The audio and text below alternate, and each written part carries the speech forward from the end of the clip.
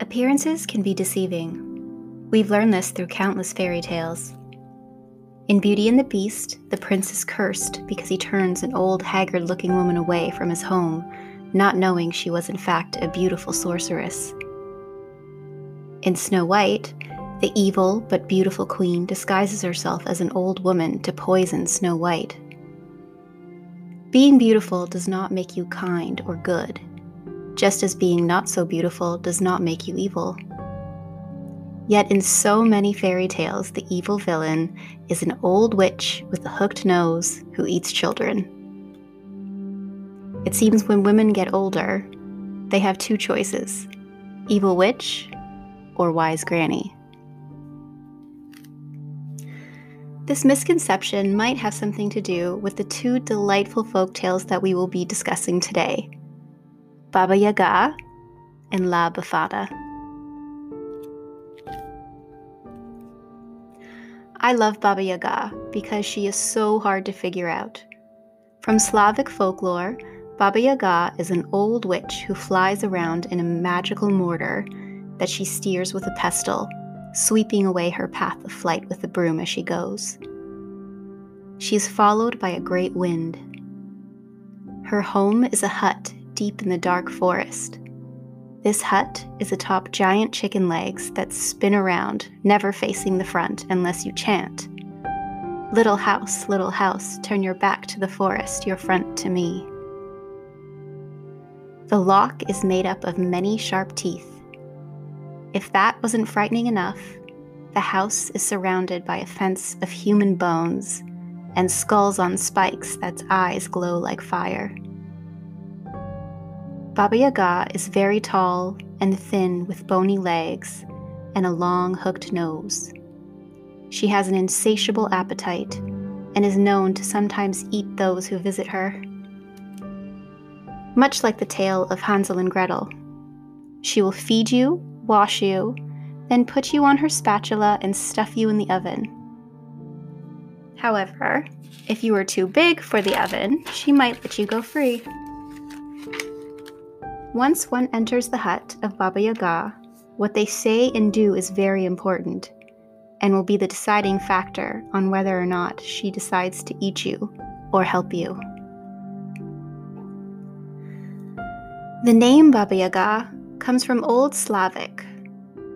Baba, in Old Russian, means midwife or sorceress. In modern Russian, Polish, and Serbo-Croatian, Baba means grandmother. Yaga refers to the negative angle of the name, meaning horror, anger, disease, or fury. Some see Baba Yaga as more of a goddess who rules over the elements earth, air, fire, and water. I wonder if there is some connection to the old crone aspect of the goddess Hecate, as the crone represents wisdom. She has 3 servants who control daybreak, sunrise, and nightfall. They are horsemen who ride through the forest towards Baba Yaga's hut, disappearing once they pass through her gate. They are each distinguishable by color, and she calls them by name. The white horseman, my bright dawn. The red horseman, my red sun. And the black horseman, my dark midnight. She has other servants whom she calls her soul friends. They are 3 pairs of bodiless hands that carry out tasks for her. Tasks like making bread or grabbing intruders. She also has a herdsman, a sorcerer named Koshchei the Deathless. Koshchei the Deathless is an evil, immortal man who torments young women. There is a wonderful story called The Death of Koshchei the Deathless. Prince Ivan falls in love and marries a warrior princess named Maria Morevena. Before she goes off to war, she warns Ivan not to open the door to the dungeon while she is away. Not long after she leaves, his curiosity gets the best of him, and he opens the door. There he finds Koshchei chained up and suffering. Ivan feels compassion for the old man and gets him water. After Koshchei drinks 12 buckets of water, his powers return to him and he escapes. Once he escapes, he goes after Maria and kidnaps her. Ivan discovers this and goes after him, only to be killed. He is resurrected by 3 wizards who come in the form of birds of prey. They tell him to go to Baba Yaga to take one of her horses that is magical and will help him catch up to Koshchei. But she discovers him. She makes Ivan undergo a series of tests before he wins her favor, and she gives him the horse, in essence, aiding the hero of the story. Ivan kills Koshchei, burns his body, and saves his love. This is just one tale where Baba Yaga is less villain and more of a scary fairy godmother, helping the hero in her own perplexing way. The story of Baba Yaga has become more and more popular. In John Wick, she is referenced as the nickname of the main character, depicting him as some sort of boogeyman. She is also referenced in Hellboy, Supernatural, and one of my favorite animated movies, Spirited Away. Another popular tale featuring this complicated character is Vasilisa the Beautiful.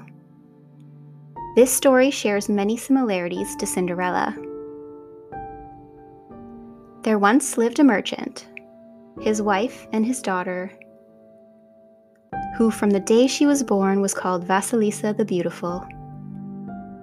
When the little girl was around 8 years old, her mother fell ill and knew she would soon die. She called her daughter to her deathbed. She handed Vasilisa a small wooden doll and told her to remember her last words and not fail to carry out her wishes. "I am dying," she said. "With my blessing, I leave you this doll."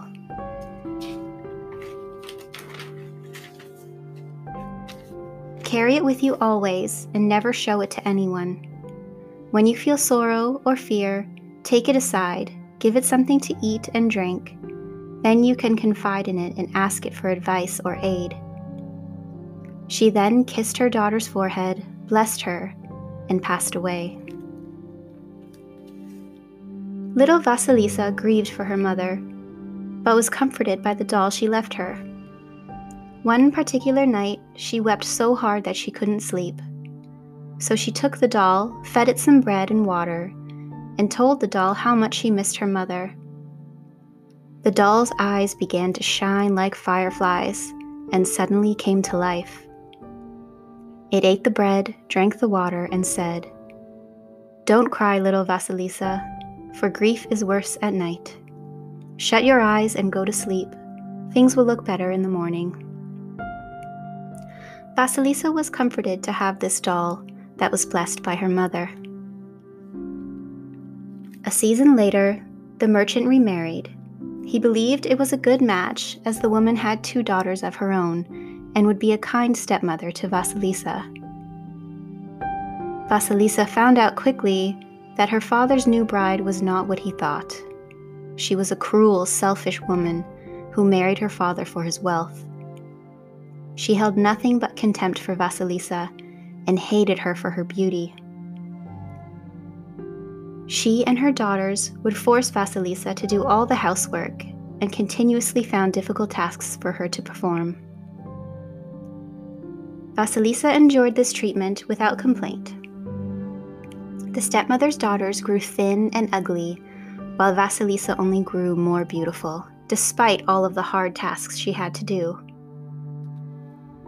Unbeknownst to them, Vasilisa could have never completed all of her chores without the help of her doll. Each night, she would feed it, give it a drink, and it would come to life.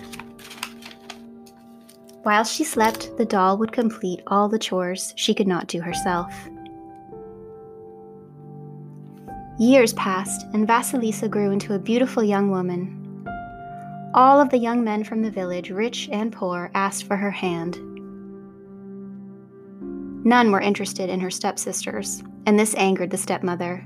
She made a rule that the youngest, Vasilisa, could not be wed before the older daughters.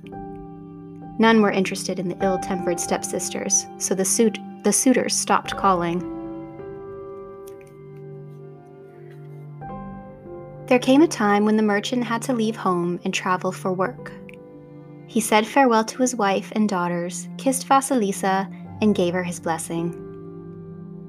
As soon as he left, the merchant's wife sold their home and moved them into a smaller home in a gloomy neighborhood at the edge of a wild forest. In this forest, in a hut surrounded by a fence of bone, lived a certain Baba Yaga. No one dared to go near the hut, for she eats people as one eats chickens. The stepmother knew this and would continuously send Vasilisa into the forest on errands, in hopes that she would encounter the old witch and something terrible would befall her. But with the help of her enchanted doll, Vasilisa always returned safely. The stepmother concocted a plan. One night, the stepmother gave her daughters and stepdaughter certain tasks, making lace, knitting hose, and flax to be spun. Then she put out all the fires in the house, leaving a single candle for the girls to work by. One of the stepsisters blew out the candle, knowing her mother's plan. They were left in darkness. The sisters told Vasilisa that they needed light to finish their tasks. They told her to go to a hut in the forest and fetch fire from Baba Yaga. Vasilisa was afraid, but did as asked. In the dark forest, she fed her doll and told her of her fear.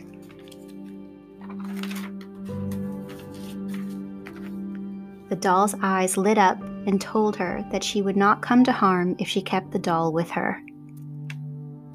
As she walked, she heard the sound of horse hooves. A man rode past, dressed in white on a white horse. As he passed her, it became twilight. She continued to walk for a time, and another man on horseback rode past her, this one all in red. Just as he passed, the sun rose. She walked all day before she reached the little hut on chicken legs. The hut was made of human bones topped with skulls, as were the fence and gate. Yet another horseman, all in black, galloped past her and through the gate and disappeared. The moment he did, it became night. It would have been dark if not for the skulls surrounding the hut. Their eyes glowed with fire, lighting the area. Suddenly, there came a terrible noise from the woods. The wind blew strong and the trees groaned. Then Baba Yaga, flying from the forest, riding in a great iron mortar that she drove with a pestle, sweeping her trail with a kitchen broom. She called out to the hut, little house, stand the way thy mother placed thee. Turn thy back to the forest and thy face to me." The hut turned around. The witch stopped and began to smell the air around her.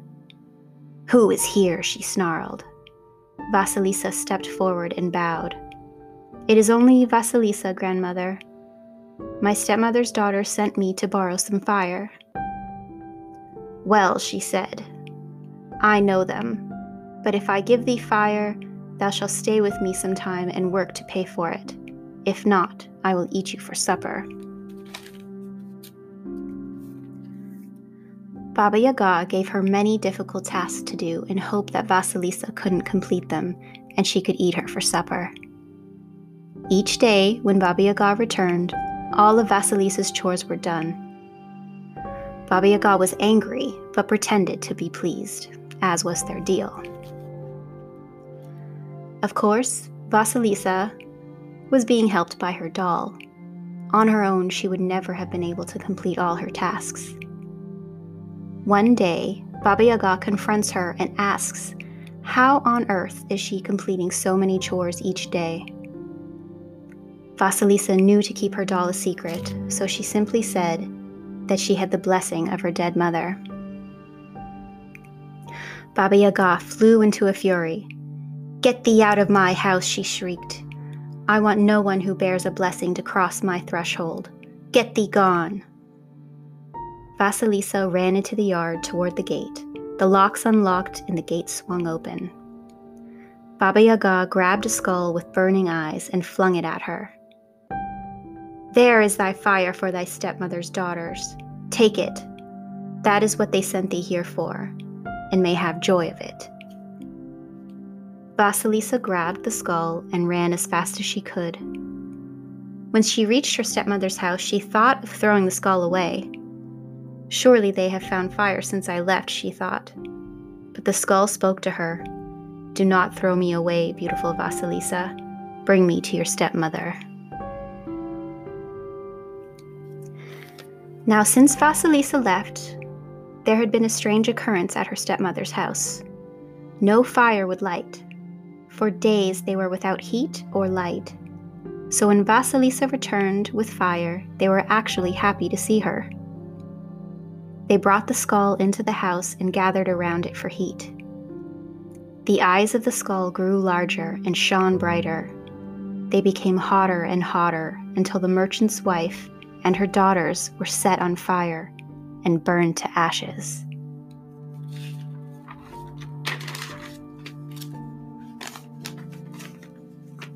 Vasilisa alone was left unharmed. The story ends happily for Vasilisa. She marries a prince and her father returns home. Baba Yaga ended up helping the heroine of this story, despite her frightening behavior.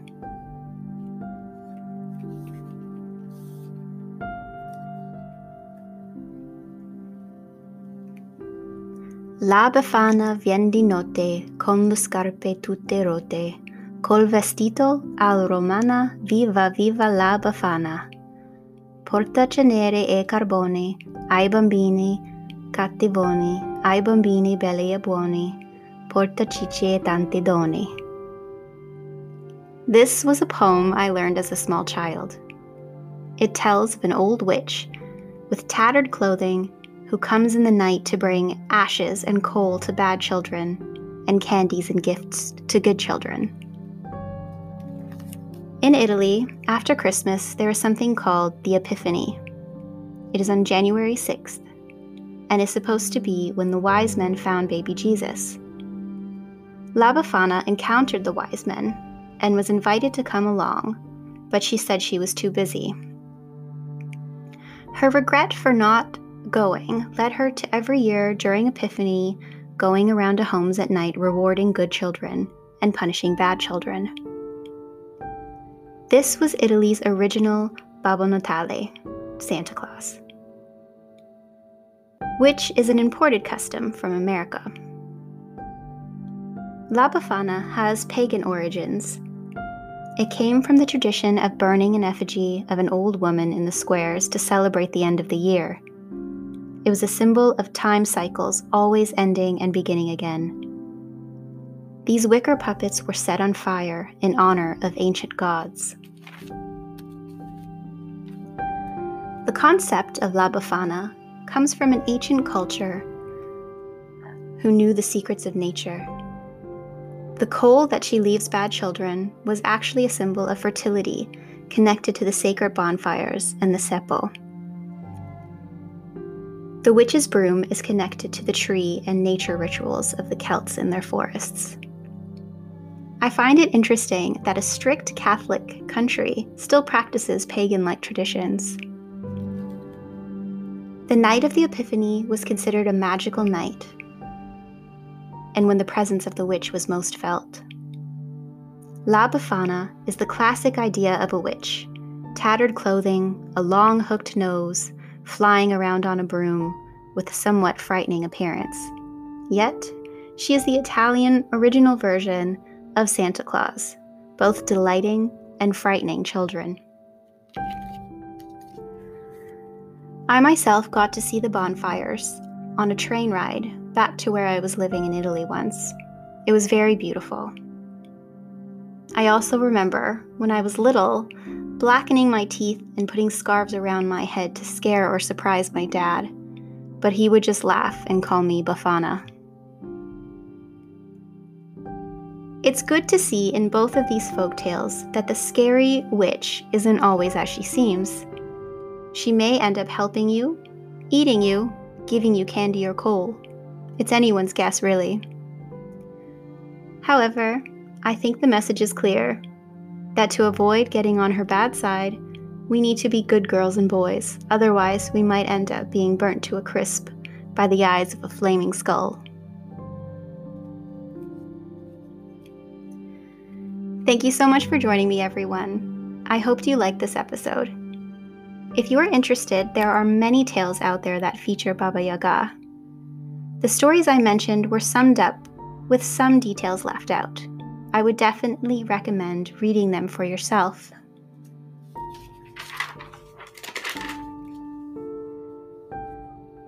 As always, don't forget to support your local library.